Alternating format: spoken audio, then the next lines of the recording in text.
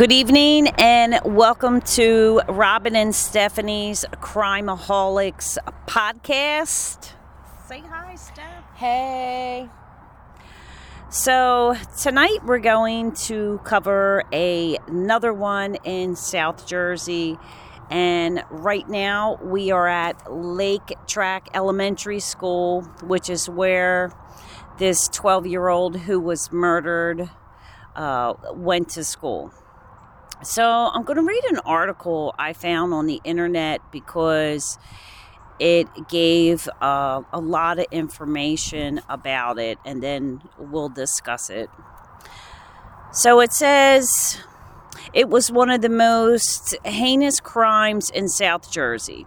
More than 30 years ago, Kenneth Halsnick was only 14, but already 6 feet tall and weighing 200 pounds. He broke into his neighbor's Deptford home. It was supposed to be a simple robbery.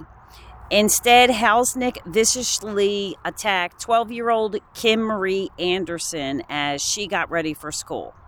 He stabbed her nearly 100 times in the head, the neck, the chest, and other areas. 76 of the wounds were inflicted while Kim was still alive. You want to go with some? Sure. The veracity of the assault was so intense that the tip of the knife broke twice, leaving pieces in her head. Halsnick also beat the 5'3", 120-pound 7th grader repeatedly with a French-style telephone. A judge ordered Halsnick to be tried as an adult, and the jury convicted him of murder following an emotionally charged trial that was moved from Gloucester to Salem County because of the extensive pretrial publicity. The teen was sentenced to life in prison, meaning he would have to serve a minimum of 30 years before becoming eligible for parole. Halsnick, who turns 46 in May, which I think this article was in, 2021? So 19. 19.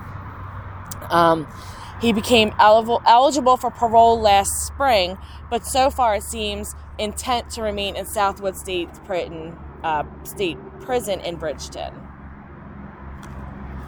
A spokesperson for the New Jersey State Parole Board said in an email that Halsnick is refusing to cooperate with preparation of case hearing materials for the parole hearing process. With his refusal to cooperate, a hearing has not and will not be scheduled. The news comes as a relief to Kim's parents. In the decades since the murder of their youngest child, the couple has dreaded the day when Halsnick would become eligible for parole. While there is no guarantee he would be released, the possibility that their daughter's killer could be freed has always haunted them. He won't come out of there normal, said Stephen Anderson, the father, in a telephone interview from this couple's South Jersey home. We just keep praying that he never gets out. Joni was one of Kim's best friends. She discovered her classmate's battered body. The image still haunts her decades later. The idea that Halsnick might one day be released from prison turns my stomach, she said. It's ludicrous to me that you can just open the door and let him walk. A retired detective with the Major Crimes Unit of Gloucester County's prosecutor's office said. Coincidentally, the agency was the one that investigated Kim's death. You want to turn? Yeah, that's where Joni works. If you think any human being can do that to another, is institutionalized for 30 years and then will become a productive and normal person, is a silly thought. He doesn't deserve to live a life. He gave up that right when he took hers. In the early morning of Tuesday, April 19th, 1988, Kim and another girl were expected for breakfast at a friend's house across the street from the girls' before the girls boarded the bus for Lake Track School. The Andersons owned a catering business in Blackwood Terrace, but because of an ongoing employee problem, Esther, who would normally be home to see Kim and her brother off to school, was going in early to assist her husband. Hausneck was a friend of Kim's brother. The two attended junior high school in the area. Other than the family dog, there was no one else home and Kim was alone. After Kim failed to show for breakfast and didn't answer the telephone, her friends, including Joni, walked over to the Andersons' home, shouting Kim's name. They got no response and decided to investigate further. The girls screamed and ran from the house. Kim, partially clothed, was lying on the floor just inside her bedroom next to a blood-soaked Cabbage Patch doll. Investigators immediately focused on Hausneck as the suspect. He was late to school that morning and was immediately sent to the nurse's office to treat a cut on the palm of his hand. Authorities also learned he owed money to an older friend for pornographic magazines and discussed committing a robbery to repay the debt. In addition, while investigators were scouring the neighborhood for clues shortly after the murder, Hausneck approached them and made a strange revelation. "You know, my fingerprints are all over the house, even in Kim's room," he told them, according to sworn statements. I like to stand in front of the mirror and listen to Kim's radio. My prints are even on her bed because I looked out the windows." Investigators soon discovered a note on Hausneck's bed to the Andersons featuring sexually explicit drawings, the same type a school psychologist had noted when Hausneck was 11. "This is your daughter's killer. I hope you know I use gloves. The next one to get is Mrs. Anderson," the note read. You want to go? Hausneck has never publicly told his version of what happened that morning, except to characterize it as an accident before he was sentenced in September 1991. But he told one of his court-appointed doctors that after grabbing a piggy bank in Stephen Jr.'s room and planning to leave, he was confronted by Kim. "She screamed and grabbed me," he said, according to a medical report shared with prosecutors as part of the discovery process. "We were wrestling. I had a knife. She might have thought I was going to rape her."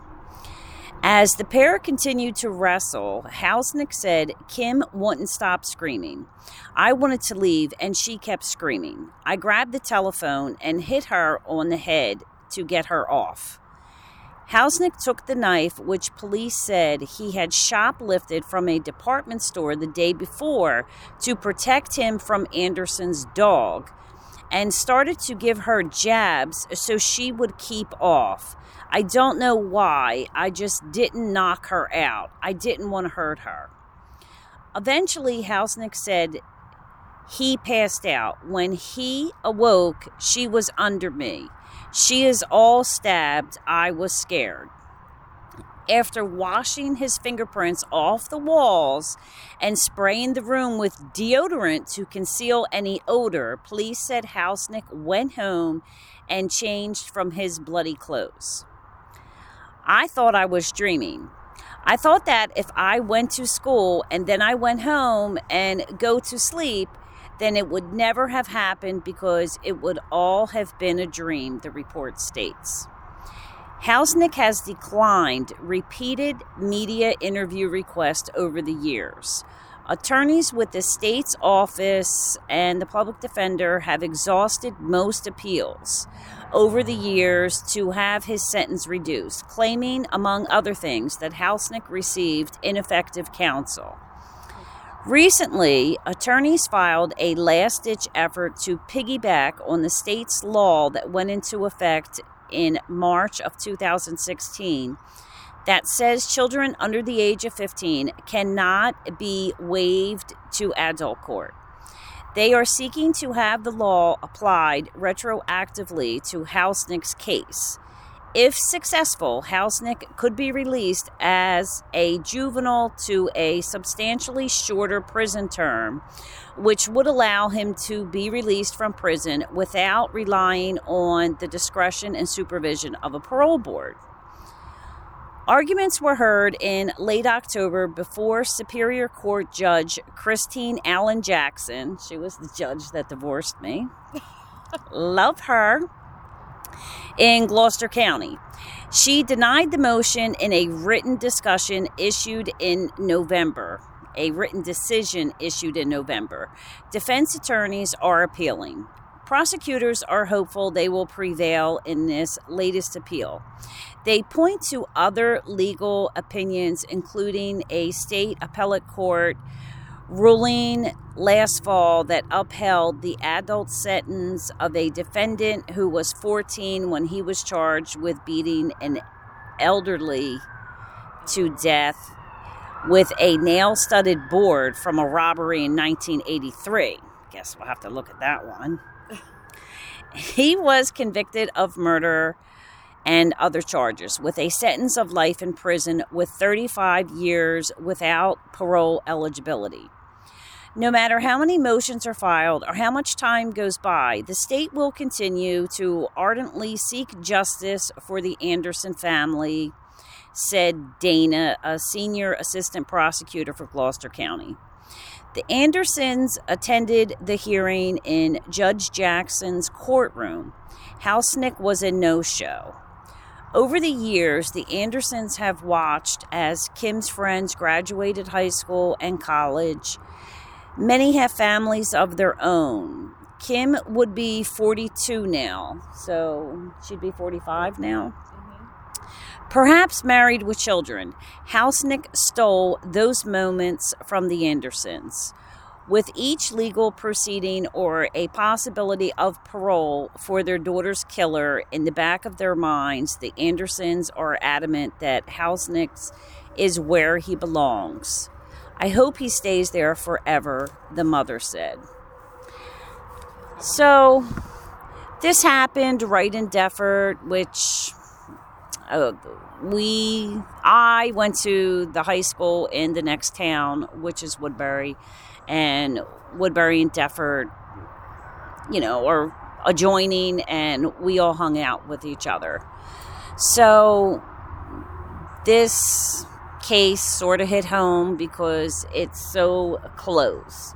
So I've seen 4 appeals that he filed. Why does he keep filing appeals to get out, but won't do what he's supposed to do to get out? I was going to say, he's so adamant to try to get out and file all these appeals, but you won't do what's required of you to go before the parole board. If you want to get out that bad, why not do what you're required to do?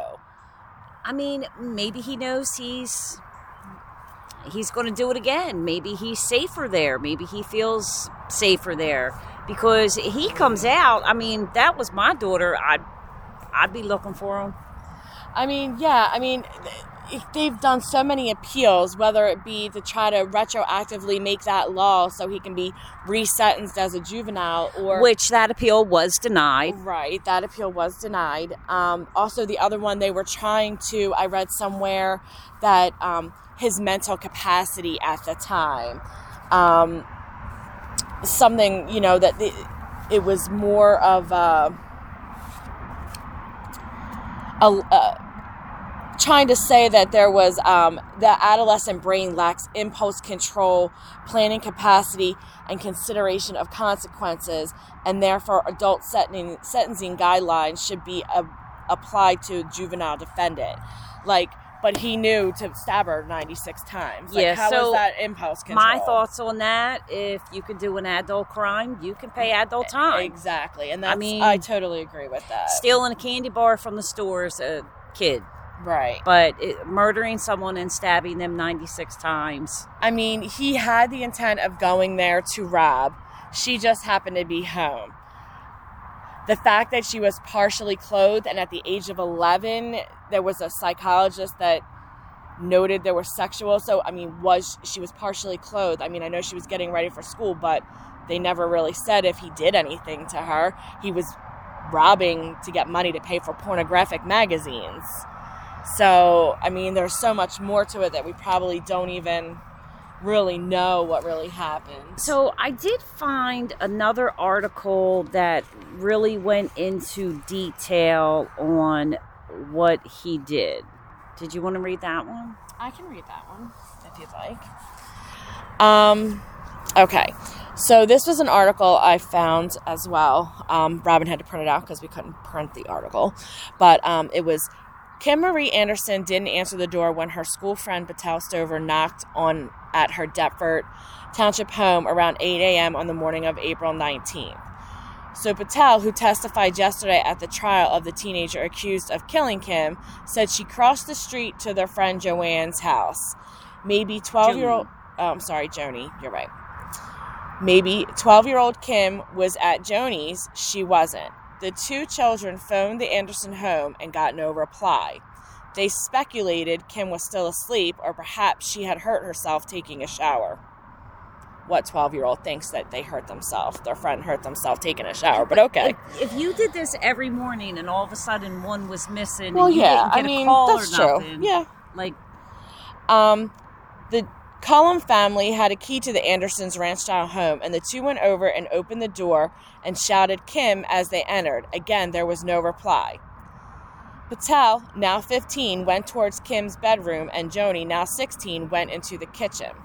The faucet was running in the kitchen, and the sink had overflowed, soaking the kitchen floor. Joni had turned the faucet off and was looking in the utility room off the kitchen when she heard Patel scream. The two met in the hallway, and according to testimony yesterday by Joni, Patel was talking in choppy words. Kimmy hurt, bleeding somebody. The family, friends, and neighbors of Kim Marie Anderson recalled the morning of her death during the second day of the murder trial in Salem yesterday. Kenneth Hausneck, a neighbor of Kim, who is charged in her death, is offering a defense of not guilty because he was either insane or under duress or acting with a diminished mental capacity when he stabbed her 95 times and beat her with a telephone. So it never occurred to you in 95 times, this is wrong? Right. I mean, you broke the knife twice and kept on going. Like, don't tell me you have a decreased Well, I mean, it mental kind of capacity. contradicts what he said before. Like, I was just trying to get her to shut up. Yeah. You know, like, who knows? The family, friends, and neighbors... I already read that part. I lost my spot. Okay. The morning of April 19th began like any other, according to the testimony by Kim's parents, Stephen and Esther. By Kim's parents, Stephen and Esther, and her 7-year-old brother, Stephen Jr. The Andersons, with the exception of Kim, rose at 5 a.m. Stephen and Esther left the house shortly after 6 to get their catering business, and Stephen Jr. left shortly after 7, waking Kim before he left. Kim slept later because her classes at Lake Trek Elementary School, where she was a 7th grader, didn't begin until 9. The Andersons, who remained composed while giving testimony, also told the court that they had known Hausneck since he and Stephen had been in kindergarten together. Hausneck had been in their home numerous times over the previous 9 years. In the week before the slaying, Hausneck had played Nintendo in Stephen's bedroom and had gone with Stephen and his father and another friend to a concert by the heavy metal band Megadeth. All right. Stephen testified that when Hausneck was playing Nintendo, Kim asked him to tell Hausneck to leave because she did not like him. The Andersons, who also testified that their catering firm was a cash business and they only left money lying around the house. Left money lying around the house. Hausneck allegedly was looking for cash to pay for pornographic magazines when he encountered and attacked Kim. A school friend of Kim's, Tracy O'Callahan, took the stand and said she had phoned Kim shortly after 7 a.m. as it was her habit to make sure she had heeded her brother. To make her brother's call. Oh, yeah, to get up. They chatted briefly, and she thought it was scummy that O'Callahan couldn't wash her hair because she had a perm the previous day. Between those words and the arrival of Anderson's home, the two friends left an hour later. Kim Marie was killed. Is there another page? Okay. Mm-hmm. Patel, Stover, and Joni said they ran back across the street to Joni's home almost immediately after seeing Kim's body. Joni's sister, Gina, told the court that she heard the girl scream and bolted across the street to Kim's bedroom. In the moment after she stepped into the room, she testified she stopped in pure panic. Before her, she said Kim was lying on her side, her arms and legs crossed, covered in blood. Gina said she left her stocking feet. She felt her stocking feet get sticky wet, and she realized she was standing in one of the number of puddles of blood. She checked for Kim's pulse, and there was nothing. Her father, James, had followed her to the Anderson home and told the court he went from room to room looking for the intruder, but none was found. So, I don't know. There was a lot of information about this. Go back to my opinion, eye for an eye, tooth for a tooth. You take a life, you give yours. I cannot believe that he is eligible to get out. But he's not taking the steps to get out. Right, which is a good thing. Right, it definitely is a good thing. But he is eligible to get out. I don't understand how you take a life and you serve 30 years and you're back out on the streets. Well, I guess maybe they gave him that sentence because he was so young at the time. Maybe giving him a chance to, but why prison is supposed to be about rehabilitation. Oh, come on. And, anyway, that's what it's supposed to be. Rehabilitate, you learn your lesson, you become a better person, and all this and that, which we know obviously doesn't always happen. But, maybe that's why they only gave him 30. I don't know, but I feel as though if you get a life sentence, you serve life. There's not a year amount on there. Right. It's until you take your last breath, and then your dead body leaves. You don't get to come out alive and participate in life. I just don't think that's right. No, I totally agree with you. I don't think it's right either. It definitely is an eye for an eye, I feel. And what's to say if he was ever to get out, what would happen to him? Yeah, and not only that, if he was this sick in the head as a teenager, what the hell's it like now that he's been in that little itty bitty room, and I'm sure he's probably gotten his ass beat, raped, or whatever in jail.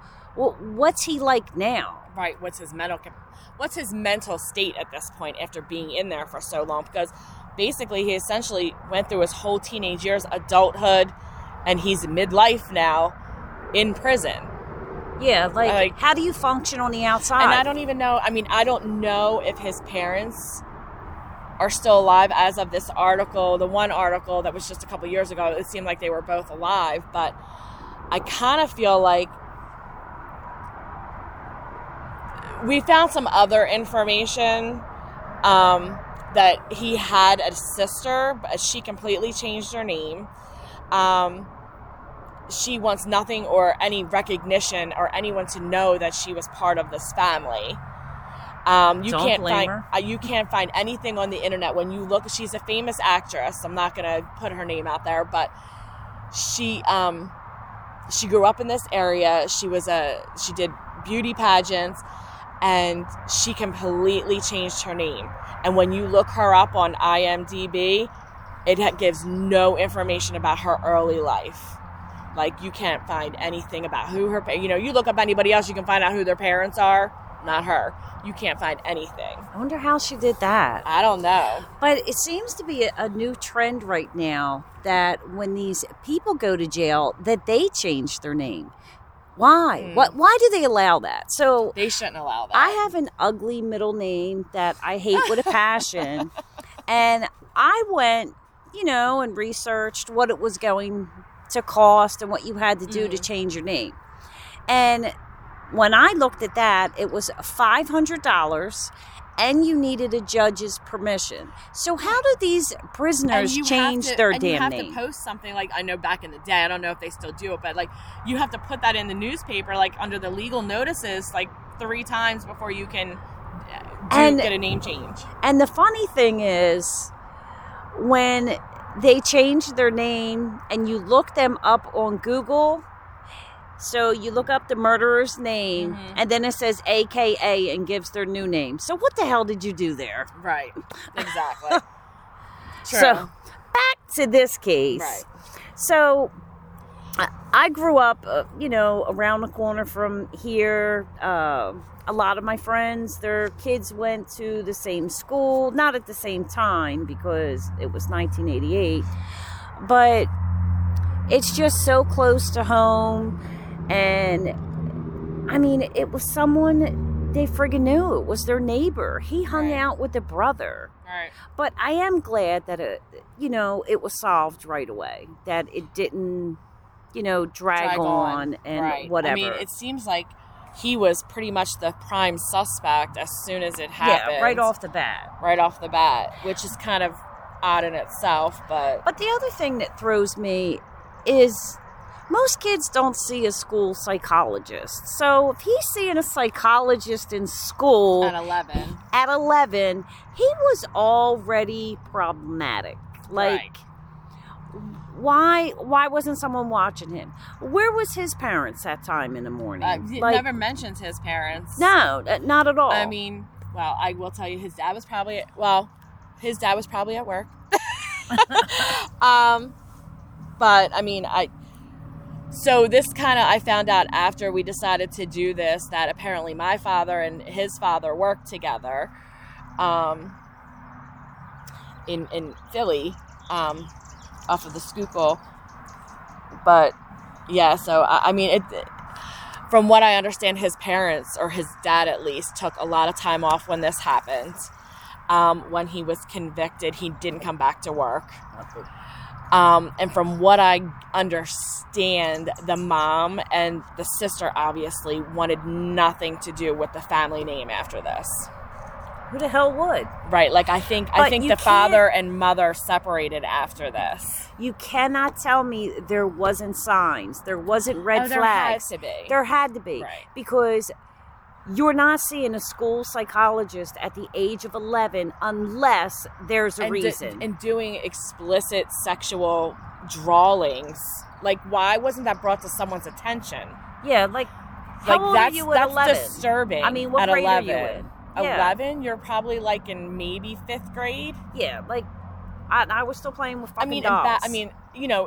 Today's world, it's a lot different. 5th graders know a lot more than they probably should. But back then, I don't think they did. No. Because you didn't have the internet readily available like you do now to find anything. So, 1988 was when I was 15. Met my ex. So, I must have been 16, 17 that year. So, and he was how old? He was 15. Well, he was 14. He was a few months shy of his 15th birthday, which is why in one of the appeals where they changed the date of when you could be tried as an adult, they upped it to 15. He was trying to make it retroactive to his case because he was only a couple months away from my girl, Christine Allen Jackson, said, nope, we don't do that retroactive. We ain't doing that. She is a trip. I love that judge to pieces. But, I mean, I didn't see anything where anybody, was looking into the school or, trying to find out why he was like he was, and there was obvious warning signs. Why didn't somebody have their eye on this kid? I don't know, but you figure at that point she was already dead, and he was already being, right? But was the prime suspect. So what if he was being looked at 11? Before that, yeah. So that was 3 years. You knew that this kid was fucked up in the head, right? And you just let him terrorize South Jersey. I wish there was more information out there about, his parents or what, if there was any kind of intervention going on, or if he was in daily, monthly, weekly counseling or something. Yeah, it doesn't add up. If you knew there was something wrong with him at 11, that he was seeing a school psychologist. Right. there should have been something going on then. I mean, maybe he was on meds. I don't know, because you can't find information back then, because in 88, right. I don't even think we had computers. Right.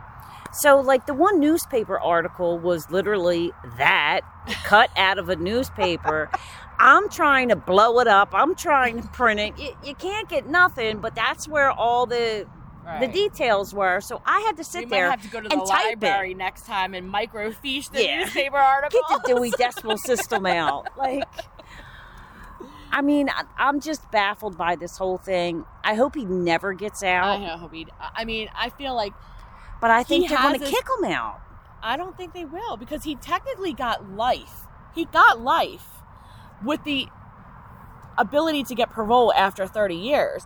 So, I mean, he's in there for life. He's not taking the steps for the past 2-3 years to get in front of a parole board. So, he did get life. So, I feel like he'll be in there for a while unless... But isn't it life, but you only have to serve 30 years? No. I don't think so. It was life with the... Because you can get life and you can go before the parole board 50 gazillion times. That doesn't mean they're going to let you out, but you're in there for life. Yeah, well, you're eligible for parole after so many years. That's what it is. So, because there's people that have been in jail that go before a parole board and get denied 5-10 times and get denied because they're either still getting in trouble while they're in prison, or they know that they're lying, or something comes out, you know what I mean, and they get denied and they still have to serve life. So, I mean, and there's no way to find out, what's been happening since he's been in prison. Like, is he getting, help? Is he on medication? Are you rehabilitating him, or is he just thrown in a cell? I mean, he's probably just thrown in a cell. Who knows? I wish I don't know anybody in Southwoods at this point. I used to. But I don't anymore. I mean, it would be interesting to know what kind of life he leads. How come he's still in Jersey? Why wasn't he shipped to... Well, why would he be? The crime was committed in Jersey. Where would he go? I don't know. Like, towards Trenton, where the real murderers are. You know what I mean? Southwoods is no joke. It's pretty... There's a lot of bad people there. Like, you're thinking, like, Bordentown. That's the bad one. Yeah, like that seems too comfy. He shouldn't be in Salem County. Well, that's not... It's held up in North Jersey. This isn't in Salem County. I think it's considered Cumberland County. It's in Bridgeton. It's like down on the way towards the shore. Oh, yeah, why not? Let's house him down towards the shore. That sounds like fun. I'm trying to think. I thought they were closing Southwoods, but... So, I don't know. I mean, he's tried post-conviction relief. He's tried appellate court appeals, trying to say that the brain development an expert should have been allowed as part of his appeal, But why file 4 appeals? 4 appeals were denied, thank you. But not do what you're supposed to do to get parole. Doesn't make sense. It doesn't. It doesn't. I think he's scared to get out.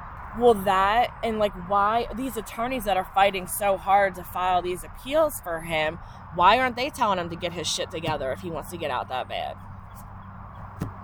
It doesn't make any sense. Yeah, there's got to be a reason why he's not doing what he's supposed to be doing to get out. Right. If you're filing for 4 appeals, seems to me you want to get out. And again, this is just our opinions, our conclusions. Right. The research that we did on the computer. Accessible to anybody who wants to do their own. Yeah, and you could just Google it yourself and see what you can find and draw your own conclusions. But I'm just like, I don't know, puzzled on why he's doing so many appeals but won't do what he's supposed to do to get out. Right, and you figure his one appeal was most recent as 2020. That was only 2 years ago. Yeah, so it got denied. Why wouldn't you do the next step on what you have to do to get parole? Because he was eligible at that point. I'm pretty sure at that point he was eligible when he filed this appeal. I don't know. I can only hope they get denied. Now, I'm assuming that the parents get notified every time he's up for parole. If he goes up for parole, right. Which, I mean, because he hasn't followed the steps that he needs, there's not even been a hearing set. But in this other article, it said that the mom was next. So who the hell wants him out?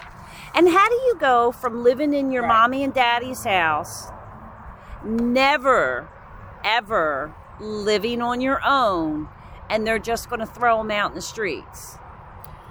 Well, that's the thing. Like, what kind of he's family, set up like, for failure? Does he have people visiting him in prison? Does he have, what kind of relationship does he even have with his family if he was to get out?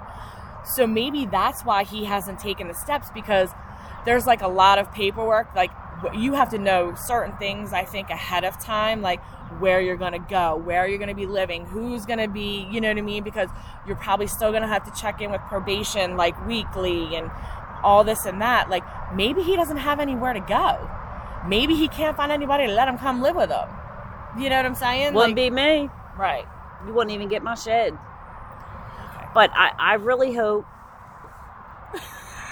Oh my God! I had to put my glasses on because I was like, "Is that a deer over there?" There is a deer in the woods listening to our podcast. Hi, Bambi.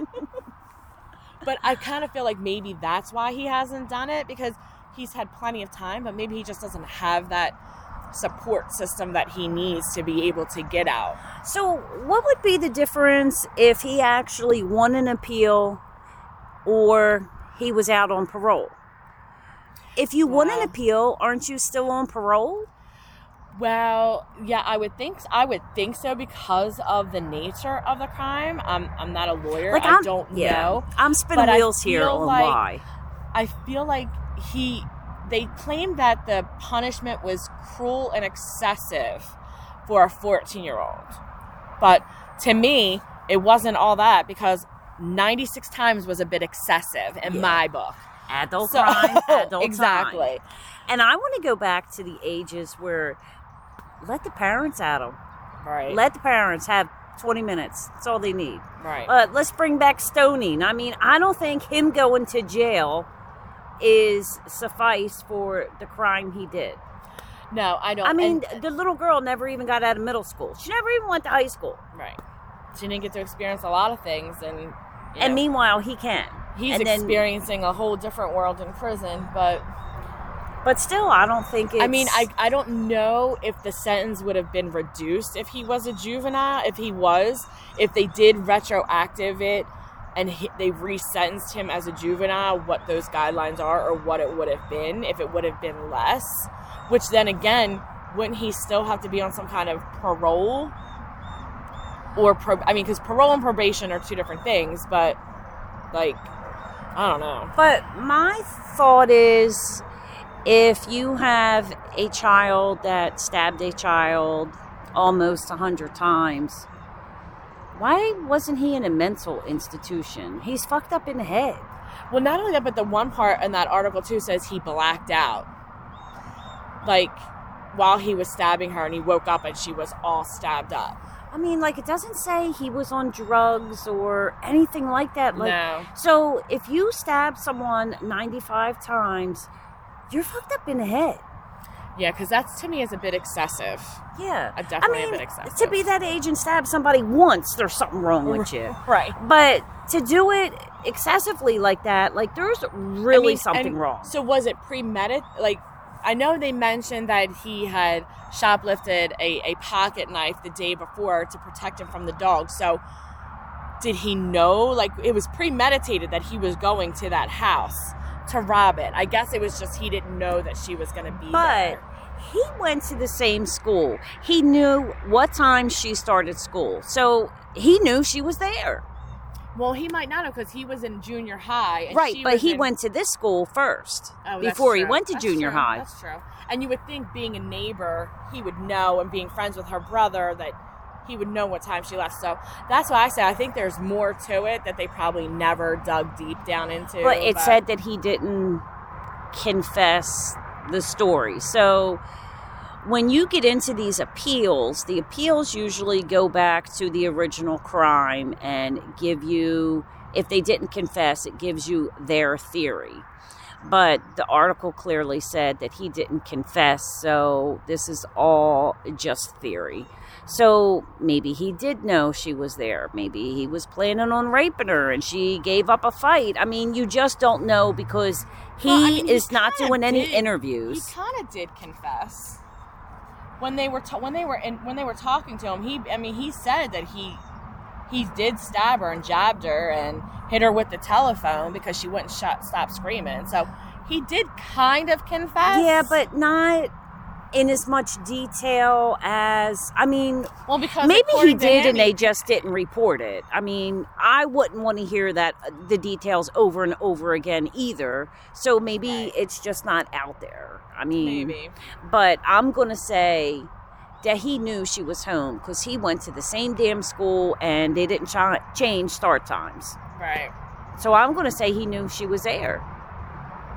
Unless her routine was that, she was supposed to be meeting her friends for breakfast and maybe she was just running late and maybe she wouldn't have been there because maybe he knows that she goes and does that every day and meets her friends for breakfast. But so his school started before hers. So he shouldn't know what she's doing unless he was friends with the brother. Maybe the brother mentioned it in conversation. Or, if he was at the house enough, which it says he's been in and out of the house, hanging out there over the past 9 previous years, that maybe, kids talk, a house, people are like, oh, you going to hang out with so-and-so tomorrow morning while the kids are over there playing. So, but I did find it interesting that she said, tell him to go home. I don't like him. Yeah, well, and then the next day he murdered her. Right. And that's what I'm saying. Always trust that inside gut because it never steers you wrong. You're right. Don't play it off. Don't, just push it to the side. It's really true. Yeah. Like when you get that feeling about anything or anyone, trust it 100%. Yeah, definitely. So, any final thoughts? I guess we can maybe do a follow-up and see if he, maybe try to keep an eye out for anything in relation to this and, see if he ever does get his shit together and go before parole board and see how that goes. I think he's afraid to get out. I think he is too. Yeah. Not only has he never lived life outside of that, besides in his mom's house, but he's probably afraid of someone coming after him and murdering him. He's in his comfort zone, even though I'm sure it's not a comfy life to live in prison, I'm sure. But I don't know. You're worried about dying in there, too. I don't know. Yeah. I've never been in prison. You can get shanked anywhere. Orange is the new black coming in. Don't drop the soap. But I don't know. I go back to my theory, an eye for an eye, tooth for a tooth. That's how I feel. You get life. You stay in there for life. You take your last breath in that prison cell. I agree. And your dead body comes out. That's it. But I guess the world's lucky I'm not a judge. Right. But Christine Allen Jackson is my girl. Right. She don't take no shit nowhere. She tore my ex up in that courtroom. There you go. So I guess we'll end the podcast and just wanted to reiterate that this is our opinions, our thoughts, the conclusions we came to from the research we did. You could draw your own conclusions. And on that note, we'll say good night, and you can follow us on social media, Robin and Stephanie's Crimeaholics Podcast. We are on Facebook and Instagram, and let's see what local crime we get next week. All right. So we'll give a little hint. It is in Westville. So, good night, and thank you for listening. Peace out.